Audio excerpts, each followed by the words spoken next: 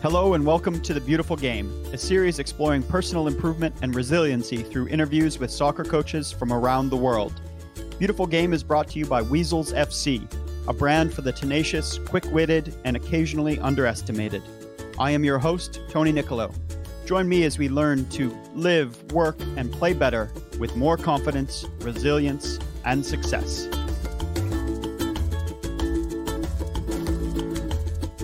So I'm here today with Nathan Thackeray, who's assistant coach with the North Carolina Courage, director of goalkeeping with North Carolina FC youth teams. He was a former professional goalkeeper with Bradford City in England. They've won back-to-back NWSL championships with North Carolina Courage the last couple of years, clean sheets in both finals. NWSL Shield the last 3 years, which is awarded to the regular season champions. And they also won the recent ICC tournament against UEFA Champions League holders Lyon, again with a clean sheet. So you must be proud as a goalkeeping coach. Welcome, Nathan. Thanks for having me. Great introduction, by the way. Makes me feel like I won all those things, but actually I had very little to do with it. It was more on the group of players and the rest of the staff, to be honest. So extremely proud to be part of it, but it's something that I'll hold on to forever. So it's been a great first 3 years in North Carolina that I've spent with the Courage and with the youth program. So hopefully moving forward we've got a little bit more success to follow, but we shall see. We'll talk about that success and your role in it and some of your players and your fellow coaching staff in a minute. We start off the podcast with a question about weasels. We're sponsored by a brand called Weasels FC, and so we like to know what you think of the animal weasel. It's funny because when you first made contact, and I'm thinking Weasels FC, and for me, coming from England, a weasel. If you call somebody a weasel, it's not a good thing. It's like someone that's like sneaky and gets into things and causes trouble.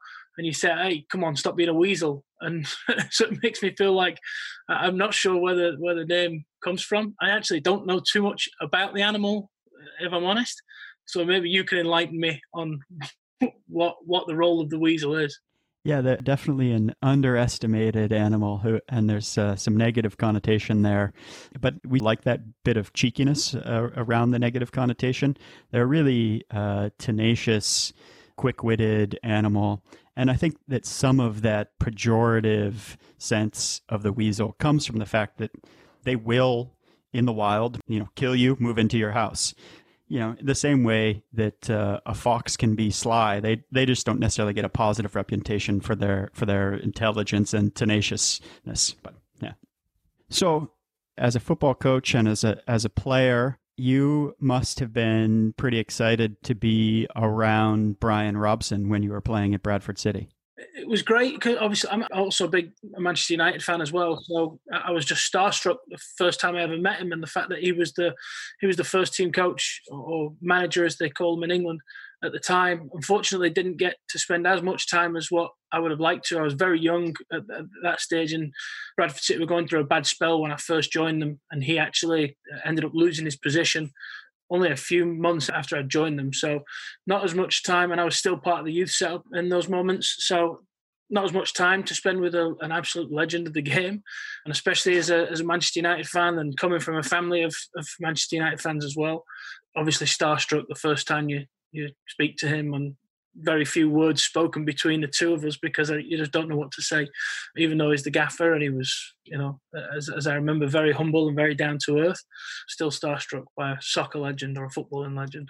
What do you see in players who are legends that are able to make the transition into being a gaffer in terms of teaching and how they approach the role? For me, it's if you're someone who's been a player and you've gone from playing as a young player to making it as a professional, there has to be an element of respect there because they've done something or are doing something that you are aspiring to be. And going through the system as a youth player and knowing how hard it is, especially in England, and how hard it is to make it to the highest level. So there's an immediate respect value between two people. I think that makes the transition into coaching easier because automatically it's, all right, I want to listen to whatever they're saying because they know They know what's the right thing to do. They've listened to the best. They've learned from the best. So automatically, you want to hear what they have to say. You want to follow their leadership. So I think the respect is the first thing, and it's purely out of the fact that they have been there and they have done it, and they've worked tirelessly to get there, and knowing how hard it is to get to that level puts them in good stead when going into a management role. But not all great players make great coaches. We can probably name some other Manchester United legends who aren't as great of coaches. What's the difference in terms of that you've observed anyway, in terms of that transition and the difference in approach required from being a great player to being a great manager?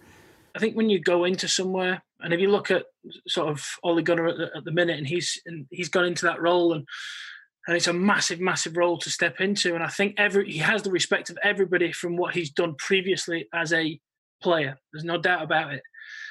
His tough part now is how does he transition to get the respect from everybody from a coaching standpoint? And that comes back to his knowledge of the game and his ability to apply his knowledge of the game within the group setting. And if players immediately can see that he has a genuine knowledge and an ability to apply it within the group, that's the first piece where transitioning from a coach to a player is so important. If you look at Frank Lampard, who's now doing it at Chelsea, and he had success right away with Derby, had a great season with a team that almost went up in the Premier League. He's having a good season with Chelsea, and he's got the ability to take his knowledge that he's learned as a player, apply it to the way he wants to coach, and now lead his team by doing so. I think that's a massive piece for anybody who wants to try and transition from the coach to the player without getting found out in between. Because like you said, there are some that get found out. They ride the coattails of being an elite level soccer player forever. And unfortunately, at some stage, they get found out because they don't have the ability to adapt and change to what the new player needs and what the coach has to deliver. Well, let's talk about your own transition. If you follow Nathan Thackeray on Twitter, you'll know that he's prolific there, approaching 3,000 tweets. But one of the things that becomes apparent in your Twitter feed, and particularly from images and just the things that you post, is that there seems to be that you have a genuine joy in coaching and in your job. And so how did you make the transition? How did you know you wanted to be a coach? And what tips do you have for people in general around finding a career that you love? I've always been involved in the game, so it's been a massive part of my life for 30 years. I've quickly realized that I wasn't good enough as a player to maintain a career as a professional soccer player, but I knew I wanted to be involved in the game in some capacity. And the next best thing for me from playing was, do I have the ability to be a coach? One of the reasons that I've maintained being a goalkeeper coach is the relationships you were able to build. And I've always been a relationship person, someone that gets along with people quite easily. And I enjoy meeting new people and building connections and trying to help others move in the right direction. And I think my role that I keep, one, as a goalkeeper coach within the pro setting, which allows you to get a little bit closer to the individual, but secondly, as a director within the youth club, that allows me to see the progress that people make and your ability to build the relationships and watch people grow. And that is the best part of coaching for me, is seeing how people are able to develop over time, enjoy the process throughout. So it's that for me is the essential part of coaching. The on-field stuff I obviously absolutely love, but it's how do we impact all these individuals along the way that really keeps me coming back every day. I would say that that's the other thing that's really comes through on your social media is how supportive you are of your players, and it really does appear that you've got a great relationship with them, both the youth players and the professional goalkeepers and field players as well. How do you build such a familial culture in a competitive environment? I just think you have to put yourself out there. You have to put yourself in people's faces. You know, if, for instance, I turn up in the pro environment on a daily training session and I'm wanting to get something back from one of the goalkeepers or wanting to get something back from one of the field players, then I put myself in front of them, talk to them, break stuff down. Maybe don't talk soccer, we talk something else, speak about their family, speak about how their day has been. what they've got planned for the rest of the week, what they've done over the weekend, so on and so forth. And it's really more to get to know the person than the actual soccer player, because ultimately the person is going to be the one that has the biggest impact on our lives as coaches, and we're going to have a lasting relationship if we can build a true relationship person to person rather than coach to player. And I believe that through not just the pro side, but the youth side as well. It's, I always like to greet people with a smile, whether you're a U11 player or a U19 player. I greet you with a smile. I try and greet you by your name, as we have a lot of players in our youth club. It's very difficult to know them all, but just the ability to say hello to them, smile, nod your head, high five.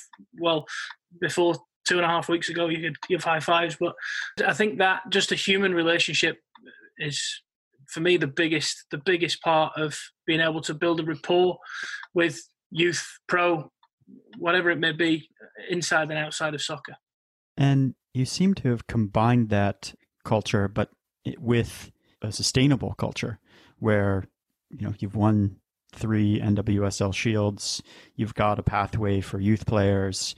How do you sustain that culture? So you build the relationships, but then it seems like you use things like mantras, no finish line, junkyard dogs, to keep everyone on the team and within the culture focused on the goals in front of you. So how do you, how do you, once you've built that culture, how do you sustain it and keep it as a winning culture and end up with an environment where you can say things like the locker room fixes it, and you really do have leaders within the culture?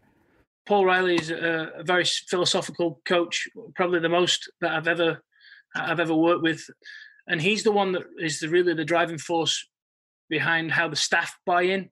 But ultimately, it's the locker room are the ones that set the standards. They're the ones that set the way they work every day, how driven they are. We guide it, but they're the enforcers. They're the ones that are really pushing. You look at some of the leaders, and I've spoke about this previously, but you look at some of the leaders in that locker room. You look at Abby Ersic and the way she works every single day, her mentality to be better every single day.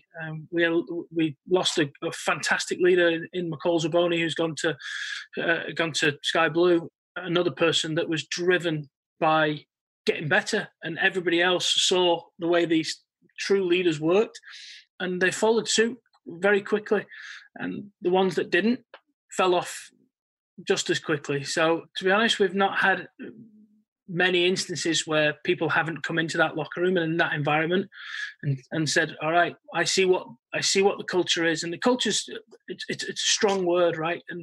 But ultimately you have to be able to define it. And I think the way we define our culture is the way we are, what we do, who we want to be. And I think when people step inside that locker room, they can define what it is straight away, and know that if you want to be part of this group and you want to move forward with us, then you have to buy into our culture. So, but it's driven by the players, guided by Paul and the rest of the coaching staff. And it's been something that's changed my approach to coaching and the way I think about leading players and leading staff, certainly. But it's a very, very strong connection and network that we have within that group. So would you say in building and sustaining a culture, you have to do both? It's not sufficient to just sort of live a culture, and it's not sufficient to just write it down. You've got to do both of those things, where you live the culture, but you also communicate what it is. Yeah, it's every day. It's everything that you do, right? You don't take a moment off for what we do. I just think about the way we train, and there are no off moments. But every moment that we're on the field, everybody's switched on, tuned in to what we're trying to achieve on that given day moving forward. And it's not about achieving to win a championship or achieving to win on a weekend. Our achievement is, are we better at the end of the training session than we were at the start of the training session? And that's ultimately it. And that's one of the biggest messages, is we have to continue to develop along the process and along the journey. Some stages we won't, and we know that. And, it's like 2 years ago when we were almost undefeated. We were 30 seconds away from going the entire season being undefeated, and that wasn't the talking point. It was, have we got better as a group? And then even when we came back to the start of this season, and we've won 2 championships, 3 Shields in a row, but it was, how do we maintain a certain mentality that says we're still an underdog and we still have to fight for something? And it's not fighting for championships, because if it's only fighting for championships, then we've already done it and we've seen it. But it's not now. It's fighting to get better. That's a big piece of what the group's about. And within that context, last year you had 3 different starting keepers. How do you manage them when they're very clearly in that role more than any other? They're competing with each other, but they're also teammates trying to achieve together. I think about it in the context of if you're managing a sales organization, you've got 3 different salespeople who are all trying to be the top. They're incentivized financially to reach the top, and it's very similar when you've got 3 goalkeepers. So how do you manage them and keep them motivated through the ups and downs? It's tough. It is really tough. But the 3 that we've got do a phenomenal job. And there's obviously only one person that's going to play on a weekend. For the most part, you have a number 1 goalkeeper throughout the season.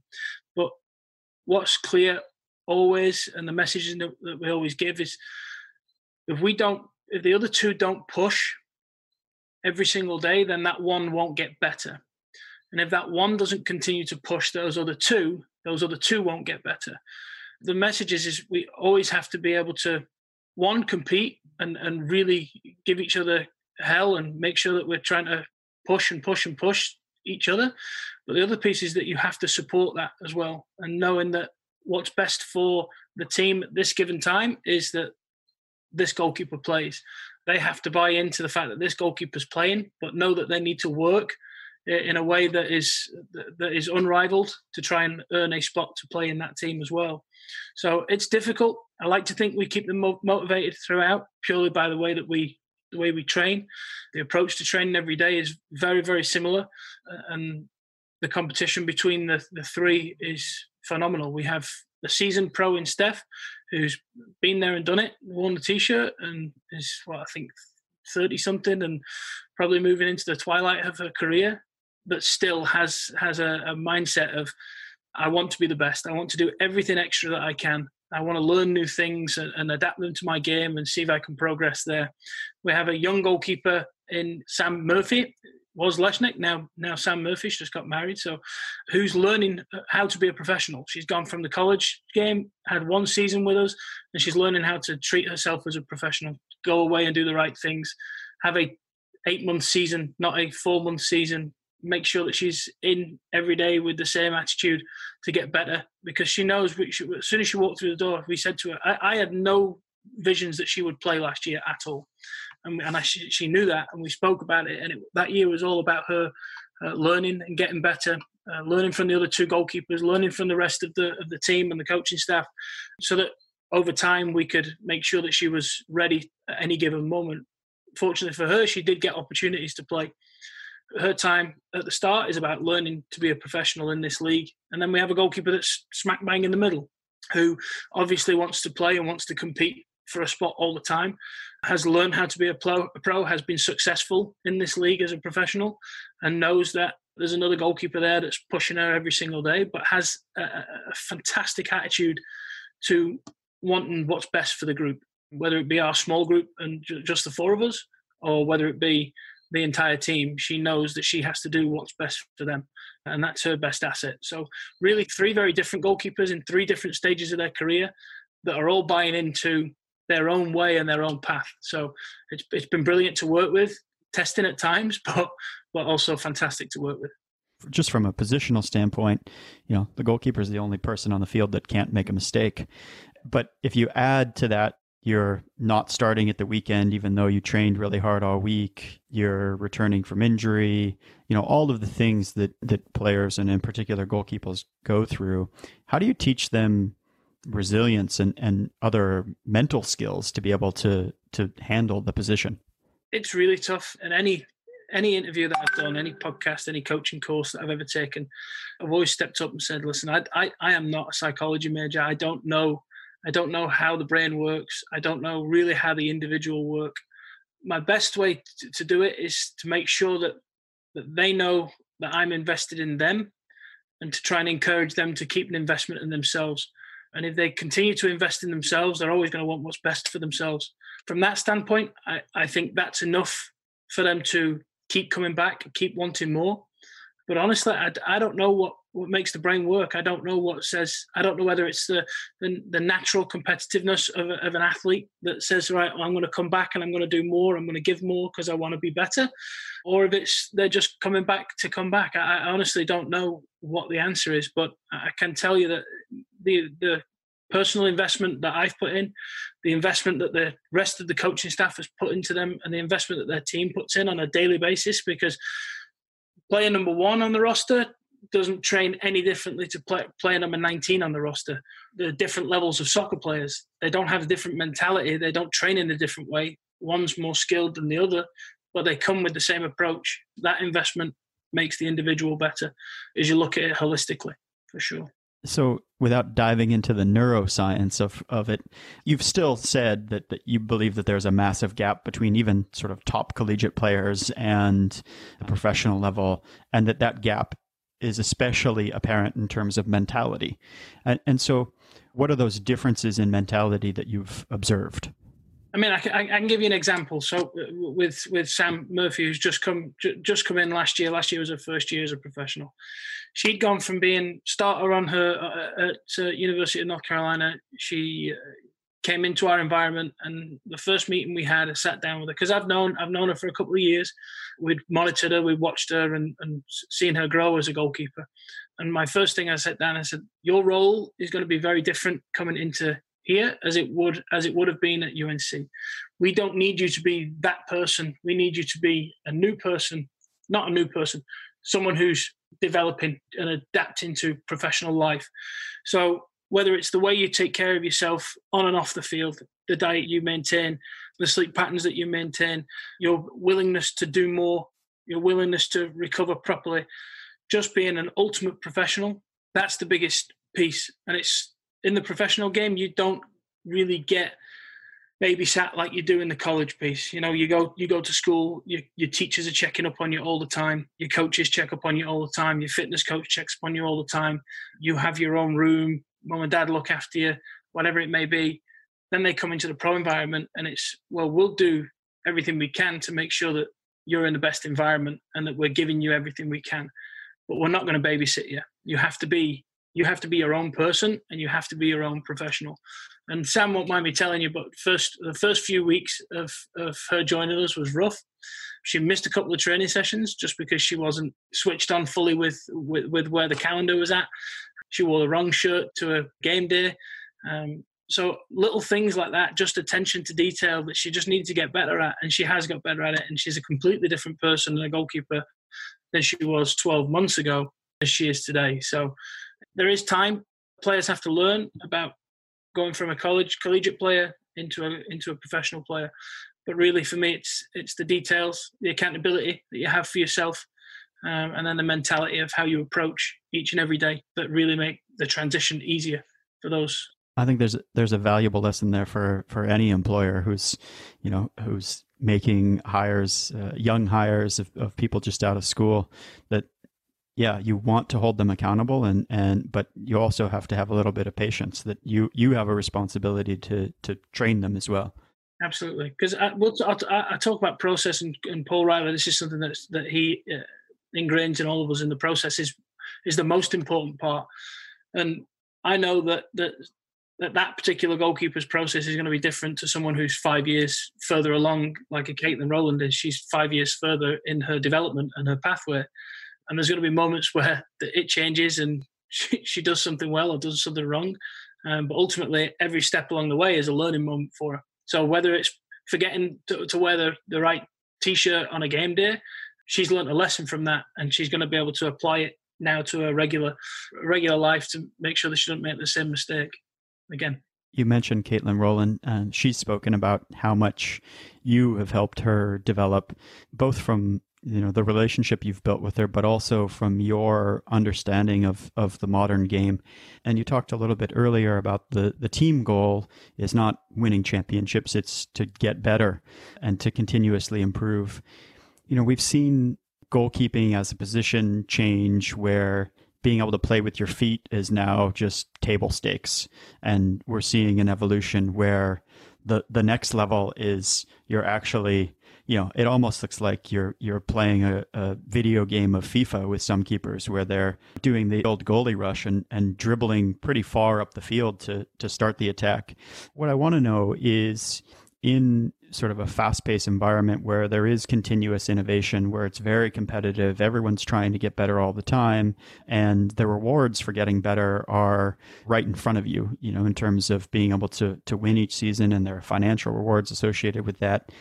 How do you continue to innovate and improve and make sure that you're leading innovation with players who are already successful? I'm a student of the game. I read about the game. I watch the game. I listen to podcasts. I follow people on social media that have an influence in the modern game. And I take pieces and I apply it to my own environment regularly.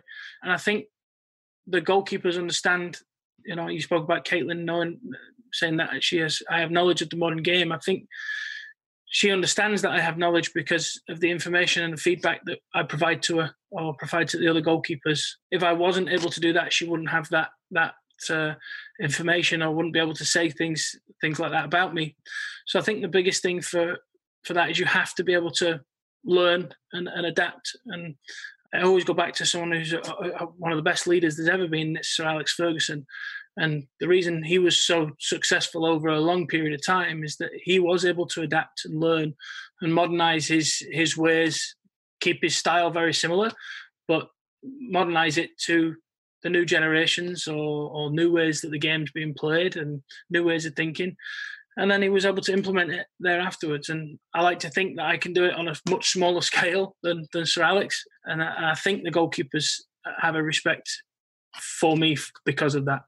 And transitioning from the professional players that you work with, you also work with the academy and youth players. And you've got a pathway, and obviously the goal with those players is to ultimately get them into the first team. But realistically, you talked about in England, it's still hard in North America and most players are not in the academy, are not going to be professional soccer players. So you talk about your philosophy as the goal is to create winners.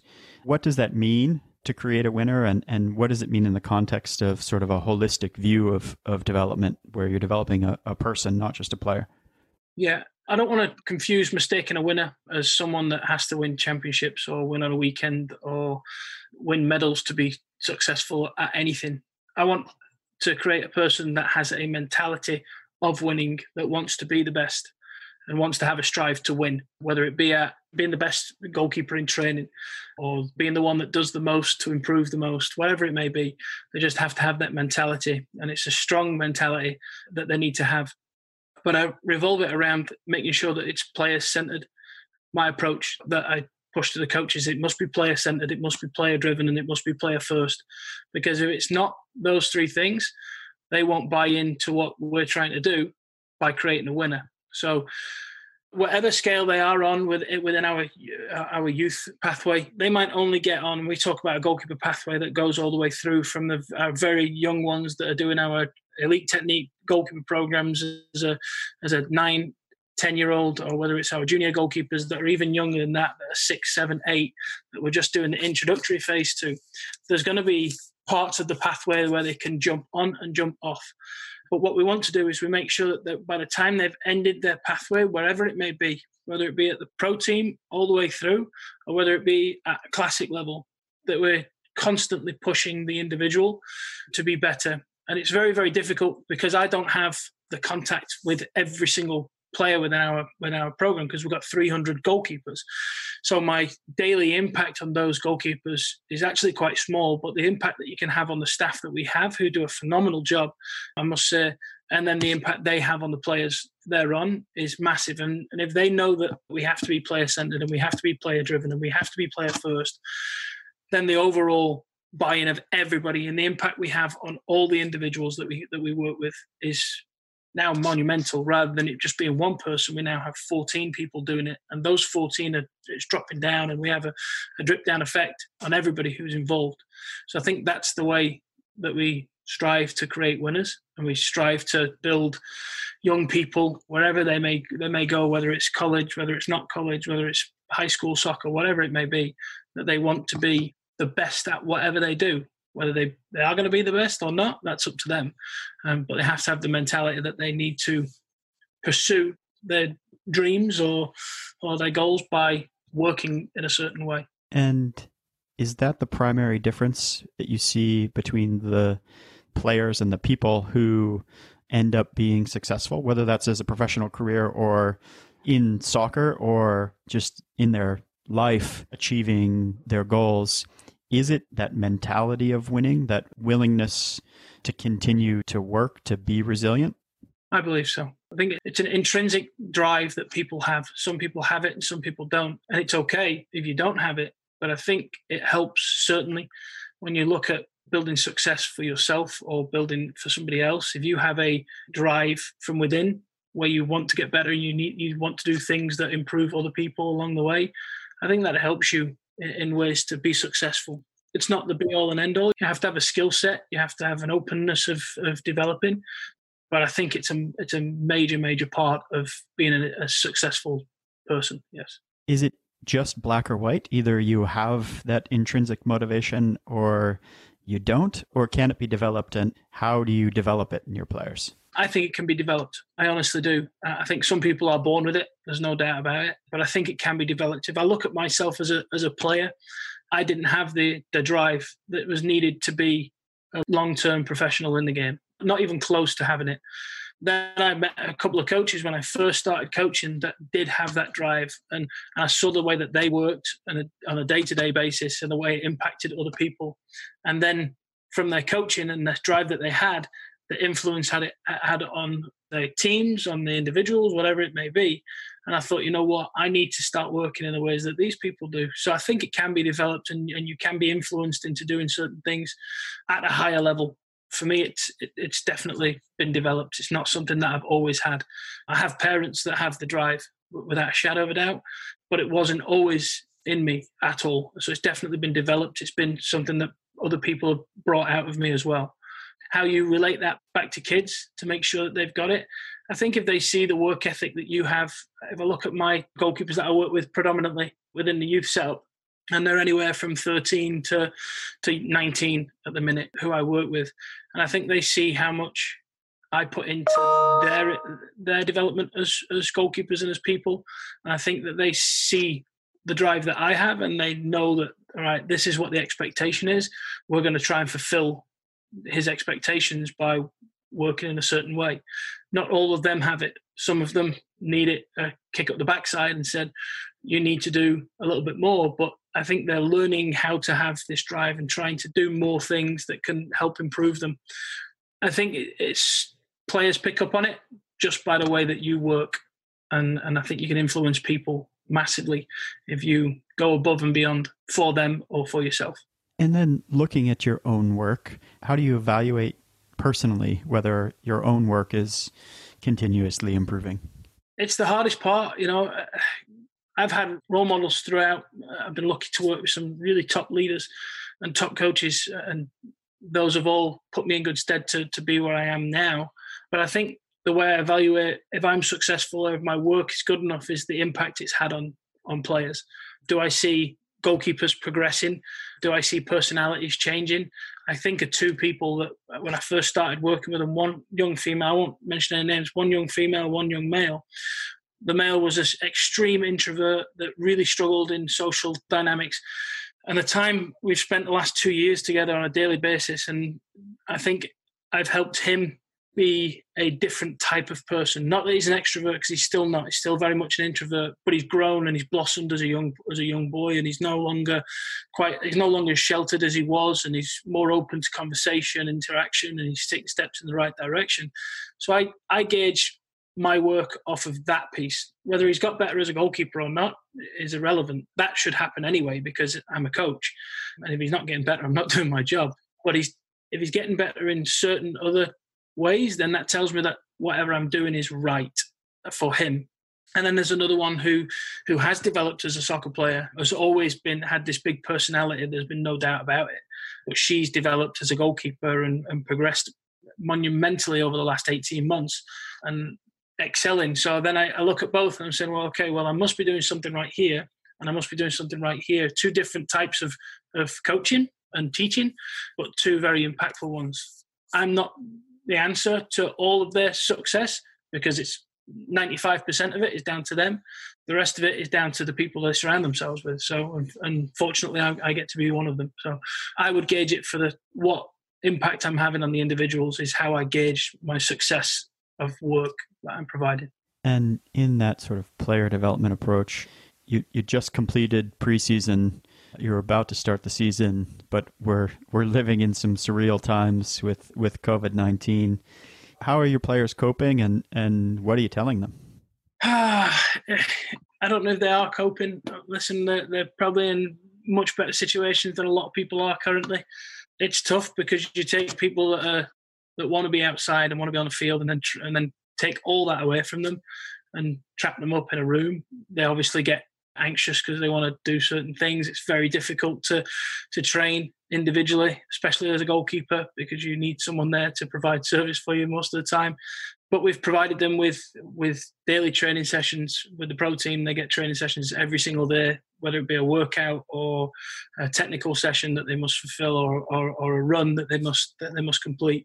With the youth side, we created a package for them that had everything from diet to sleep to overall wellness of an athlete, to training sessions that they could do on their own, training sessions they could do with another individual, how to look after themselves properly and how to control the body whilst being away from the field.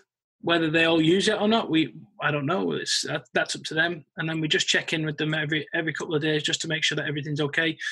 We've set up other things that are game analysis stuff that gets their brain thinking a little bit more about the game, rather than just fitness or technical ability. Then having to think in a different way, and their mindset has to revolve around the game still, but they still have to think in a different way rather than just playing soccer. And then they're watching it and evaluating it and analysing it and then giving us feedback, which is also important. I think it just triggers the brain in a different way. So there are multiple things that we've put together for the players. It's not going to have as much of an impact as it would do if we were with them every single day, but I think we've definitely given them the most that we possibly can at this time to make sure that they're gaining something from this. Yeah, I would say that it sounds like the strategy is be resilient. Make sure, you've got people who have that mentality, and so have some confidence that they're going to be able to get through it. Also, maintain some normalcy. Do what you can that makes you feel normal. And also look at the opportunity to do some things differently, to learn something new. Those three components are important to all of us right now to try and get through these times. Yeah. If they can do something different that they've not done previously, it's going to help and educate them, whether it's reading a book about something that they're not very understanding of, or whether it's picking up the phone and speaking to someone that they've not spoke to for a long time. I think either one is a great tool to have and to use in this moment in time, for sure. Thanks so much for your time today, Nathan. Really a pleasure to connect with you and enjoy the discussion. Thank you very much. Anytime.